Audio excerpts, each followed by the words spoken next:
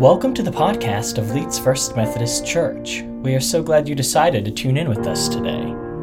The following sermon was preached by Pastor Chris, and it is the third sermon in our church's Saved by God series. If you would like to watch the entire worship service, you can do so by visiting our website at leedsfirst.org, and at the top of the page, go to Worship and click Online Worship. Well, good morning. Good morning. My name is Chris Stallings. It's my privilege to get to pastor here at Leeds First Methodist Church. We're in the season of Lent, the 40 days between Ash Wednesday and the Saturday before Easter. In these 40 days, it's a chance for us to focus on fasting, on spiritual renewal. A fasting practice helps us break free from the kind of physical dependence or the temptation to rely on the physical, and allows us to renew or fully rely upon our trust in Jesus. Our sermon series this Lent season is entitled Saved by God, and it's intended to help followers of Jesus journey through the season of Lent as you seek that saving help from God. Our key verse for the series comes from 2 Corinthians chapter 6, verse 2. And it reads, "For God says, at just the right time I heard you. On the day of salvation I helped you. Indeed, the right time is now." Today is the day of salvation. So in part 2 of our sermon series, Saved by God, we look to what God wants to do. Save your soul. Save your soul. Well, do you remember the most difficult decision you've had to make in your life? I think there's some tough ones, right? Have you ever thought about sometimes that indecisions or during decisions, having a lot of choices actually makes it worse, right? Don't have a choice about it. Got to have this surgery. There ain't no choice about it. Just got to do it, right? Can make it easy. Well, you could do this, this, or this. And you're like, what do you got to do? Like if you try to buy a house, you go to shop for the mortgage. There's like 1,000 banks and, 1,000 mortgage lenders. And sometimes like, realtor, just tell me which one do you recommend, right? You just take that. Or you go to buy a car and you have to choose from the hundreds of models with the 1,000 options. It can make the decision-making process even harder. And for you players, maybe you had to choose between who you're going to ask to the prom, right? Amanda or Ashley, Jessica or Jennifer, or maybe Sarah or Stephanie, right? Not many of y'all had that many choices, I know, but I've made some big decisions in my life. Which college and major to pursue, who to marry, where to live, what job to take, how to manage my money. But one of the biggest, in fact, the biggest decision, and one that I didn't make until I was 30, was the decision to trust in Jesus for salvation. My delay, in hindsight, was twofold. One, I was born with a sin nature, like everyone, and that sin nature pushes against that decision. The second thing is I incorrectly weighed the pros and cons of putting my faith in Jesus, right? I weighed too heavy, maybe the cons, and too lightly the pros. Most people struggle with decisions. Do you struggle with decisions? Right? When there are multiple options, we can get what's called analysis paralysis. You heard that, right? Where you're like, just got to get all, and you spin on and on and on. Or either you may have the fear of missing out. Well, if I pick that, I'll miss this, right? Or just the fear of making the wrong decision, where you're like, I don't want to deal with the consequences or the blame. If I just blame it on somebody else, well, I didn't have a choice about it, right? A recent article by John Tierney shares his research about what's called decision fatigue. It says the more choices you make throughout the day, the harder each one becomes. Your brain eventually looks for shortcuts in one of two ways. One shortcut is to just act recklessly, to be impulsive because you don't want to spend any energy. Just decide something like, oh, I'm going to go ahead and post that picture on social media. What could go wrong? The other alternative or shortcut is the ultimate energy saver, where we just say, I won't do anything, or let indecision be our decision. See, having options can make the decision-making process hard.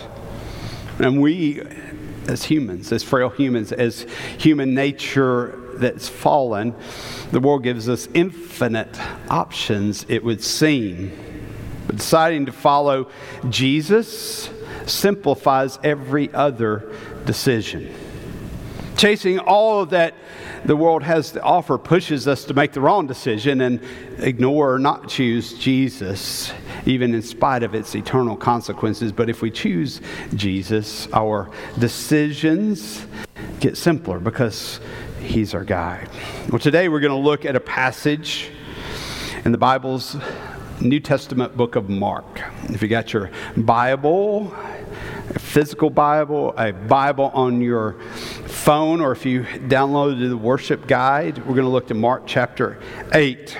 We're going to see an encounter between Jesus and one of His closest followers, Peter, as Jesus begins to foreshadow or predict what He'll go through in His arrest and His death and ultimate resurrection. Peter is confronted with the decision, do I want to journey through that with you? All right, if you look at Peter and other parts of his life, this is a real concern for him. So we're going to look now to Mark chapter 8. I'm going to begin reading verse 31. We'll go down through 38. I'll read the New Living, or NLT, New Living Translation, if you want to set that and follow along word for word. Mark 8, verse 31. Then Jesus began to tell them that the Son of Man, that was a name Jesus used for Himself, the Son of Man must suffer many terrible things and be rejected by the elders, the leading priests, and the teachers of religious law. He would be killed, but 3 days later He would rise from the dead. And as He talked about this openly with His disciples, Peter took Him aside and began to reprimand Him for saying such things. Verse 33. Jesus turned around and looked at His disciples and then reprimanded Peter. "Get away from me, Satan," He said. "You are seeing things merely from a human point of view and not from God's." Verse 34, then calling the crowd to join His disciples, He said, "If any of you wants to be my follower, you must give up your own way. Take up your cross and follow me. If you try to hang on to your life, you will lose it. But if you give up your life for my sake and the sake of the gospel," Jesus says, "you will save it. And what do you benefit if you gain the whole world but lose your own soul? Is anything worth more than your soul?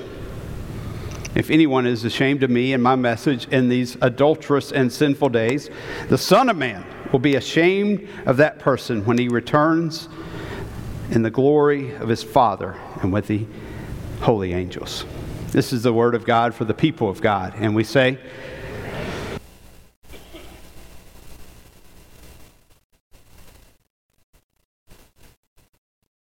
this passage talks about this decision Peter had, that we have, as to whether or not we'll put our faith in Jesus and follow Him to be saved. And it deals with the pros and cons of that. Peter was weighing those pros and cons, right? The pros are, we're going to get to, keep living like we've been.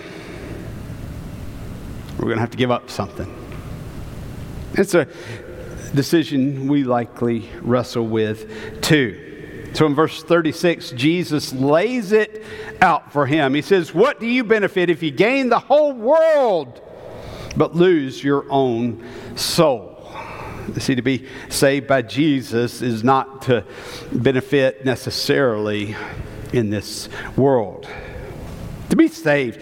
This week I was trying to look up some references, some illustrative points for what it means to be saved. And when I clicked on like images or search by images, the ones that came up for saved, 90% of them had to do with money.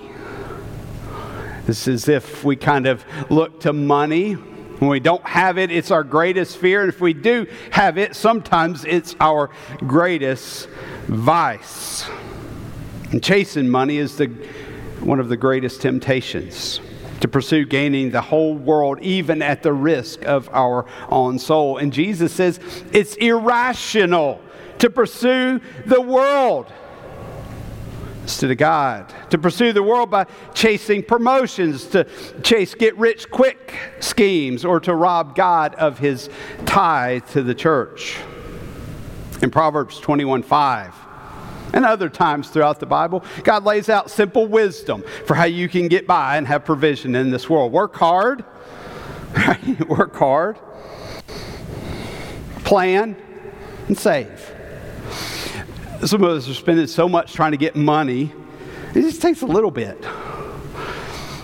Did you know that if you would save $100 a month from your 25th birthday, whenever you turn 65, save and invest $100 a month, you'd have $1 million. And we're running around doing everything to chase and get ahead, and it just takes a little bit. Following God's wisdom, work hard, plan, and save, and you'd have it. And that contrast, if you look up the average American at 65, no, the median American, for you statistics experts, the median American right now at 65 has $70,000 in their 401k. Just simple, work hard, plan, save. God will provide, and yet we do so much trying to chase all of that in our life that we risk and sometimes have given up our soul.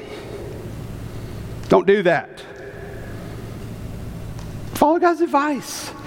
Right? Just do the simple stuff. Retire a millionaire and give up chasing the world and start getting about the soul work God has for you. In this passage, it's important to note the contrast between gain and loss, and between world and soul, or the physical and the spiritual. You see, in that era, and sometimes today, there's this thing called pantheism, where we try to say everything is God, right? And so if I'm chasing the world, well, that's good because God created the world, so I'm just, you hear that in sometimes. The Pocket Dictionary of Theological Terms says that belief that God and the universe are essentially identical is not what Christians believe. There's a separation of the physical and the spiritual. And Lent, or fasting, is a season for us to give that up, right? A thing or food, to where we say, you know what, I'm going to realize that. I'm not going to deny that I'm human. You're still human, but your power doesn't come from your humanness. Your power comes from your reliance on God. And so when you fast or you give up something in the season of Lent, you declare, I'm not beholden to flesh. I'm not beholden to the world. I am beholden to God. So don't chase the world. Follow God's provision and set about the soul work God designs for you to do. The question, or the simple decision, is, will you sell your soul for this life, or you give up this life for your eternal soul? Let's look now at this passage in a bit more depth to see how God saves you in order to save your soul. If you got your worship bulletin or the online worship guide, I invite you to follow along with these points. Number one, say, not today, Satan. Any of y'all ever use that? Anybody got the t-shirt? No. I tried to get one of those and wear it today. Yeah, it's a fun saying, right? Because we have that power. Jesus gives that power. Not today, Satan. Mark 8:33, he's talking to Peter. Jesus says, get away from me, Satan. You're seeing things merely from a human point of view and not from God's. See, Jesus responds to Peter's rebuke. Peter's like, what are you doing, Jesus? You won't give up all this good we're doing? Go that cross and it'll be all gone. You're wasting your life. Jesus says, hey, come here, Peter. And he rebukes him, kind of lands a haymaker on Peter. Get behind me, Satan. He says that to Peter. And Satan, if you look up this term, Satan, it's a literal proper name for the devil, the principal supernatural evil being, according to the Low and Nidia lexicon. This rebuke is at least a deep insult to Peter. A challenge to him says, Peter, I'm friends with you, but I'm not going to give up the purpose God has for me. It indicates Peter's an adversary or working against what God has for him.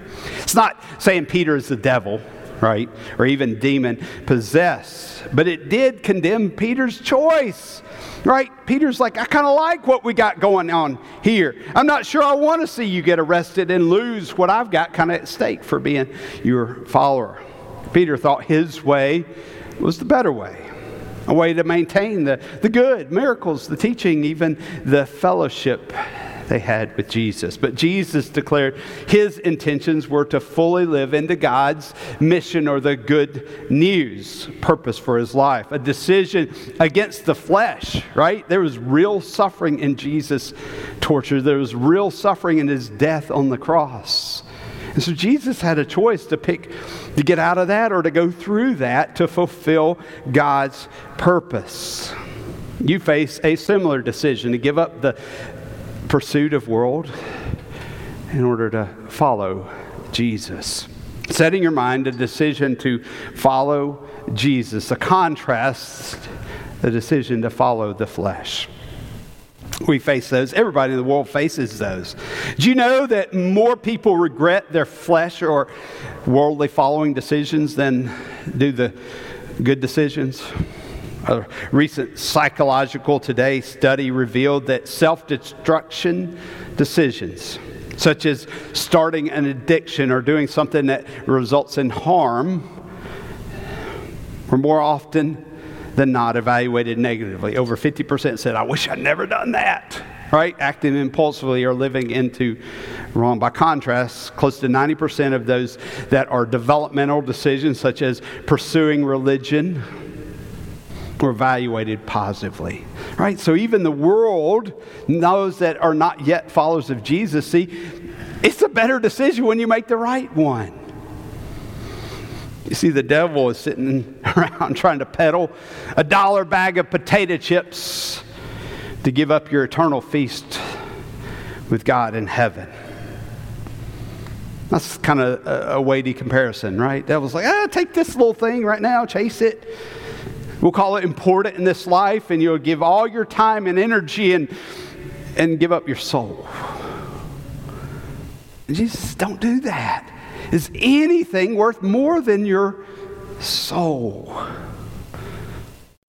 Say, not today, Satan. I ain't buying what you're peddling. I'm going to trust Jesus. I'm going to take the right decision.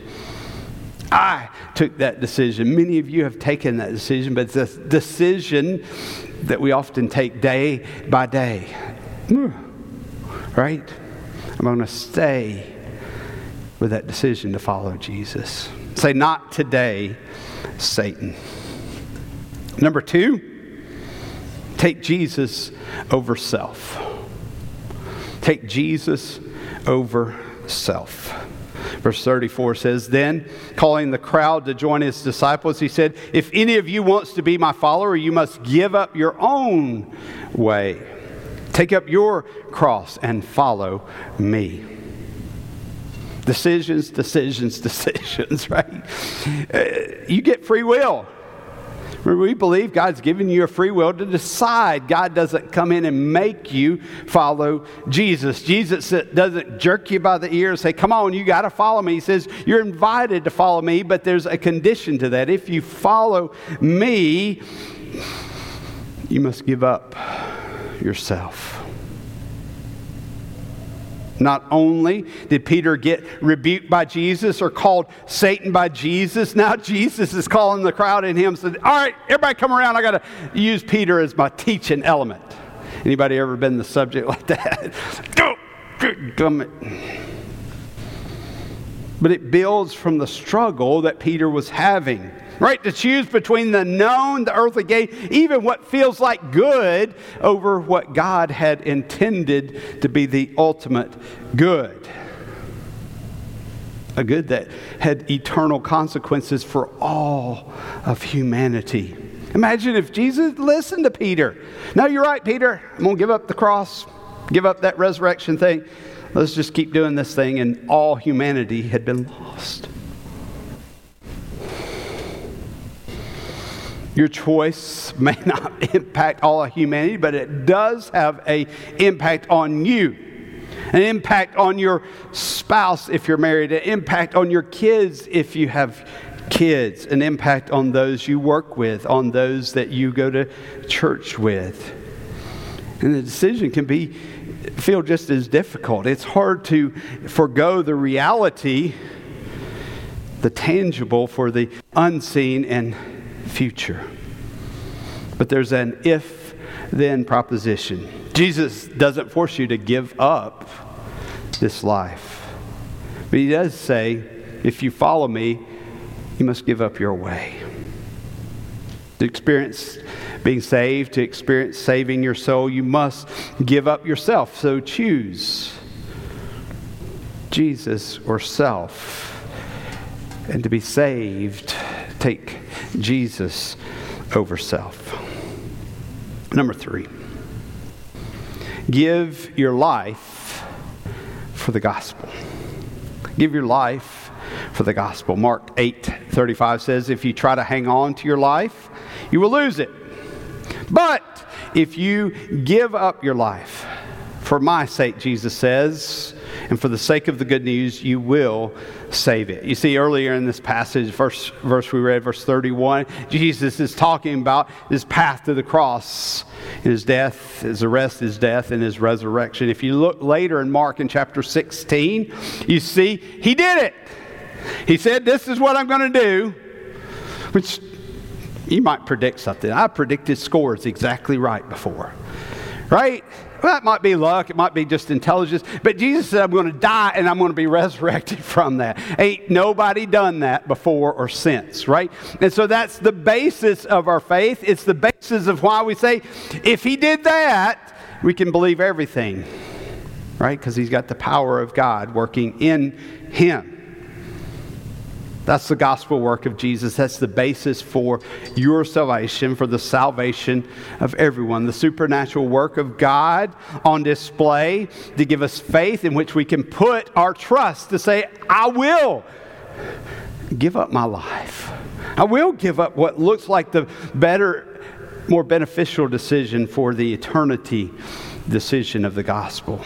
This verse is governed by 2 contrasting causation statements, kind of if-then, right? The first says, if you wish to save your life, it'll have the effect you will lose it. So if you cling to this earthly life and put that as the number one priority, you will lose your soul.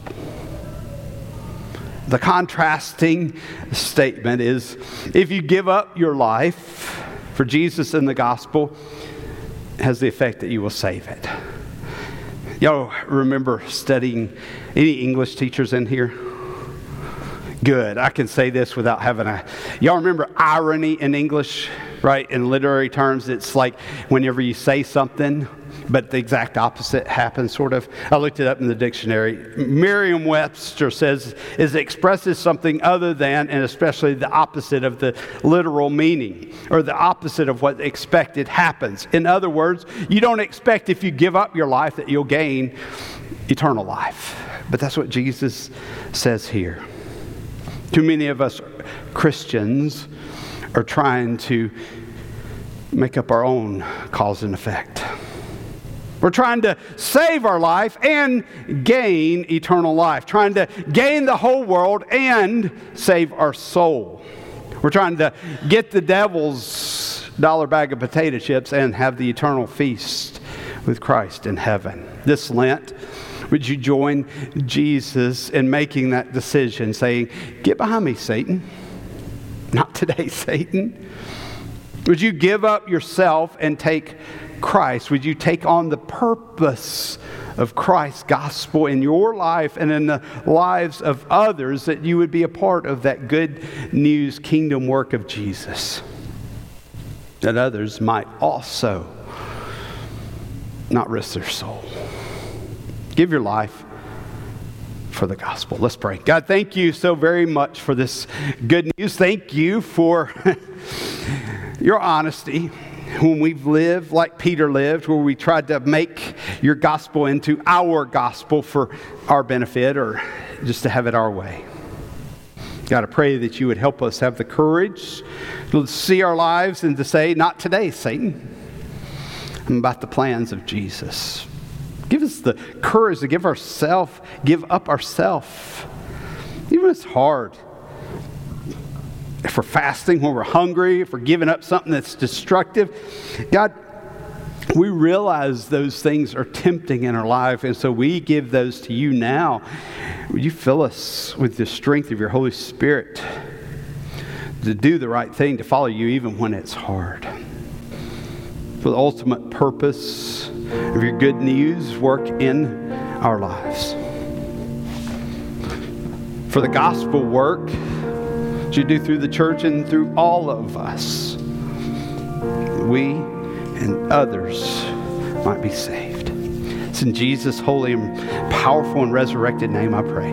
Amen and amen. Thanks for listening to our podcast. We would love for you to visit us in person at 8:45 a.m. for modern worship or at 11 a.m. for traditional worship. If you would like to plan a visit, simply text the word CONNECT to the number 205-772-4906, and you'll be sent a link to get you started. Thanks again, and God bless.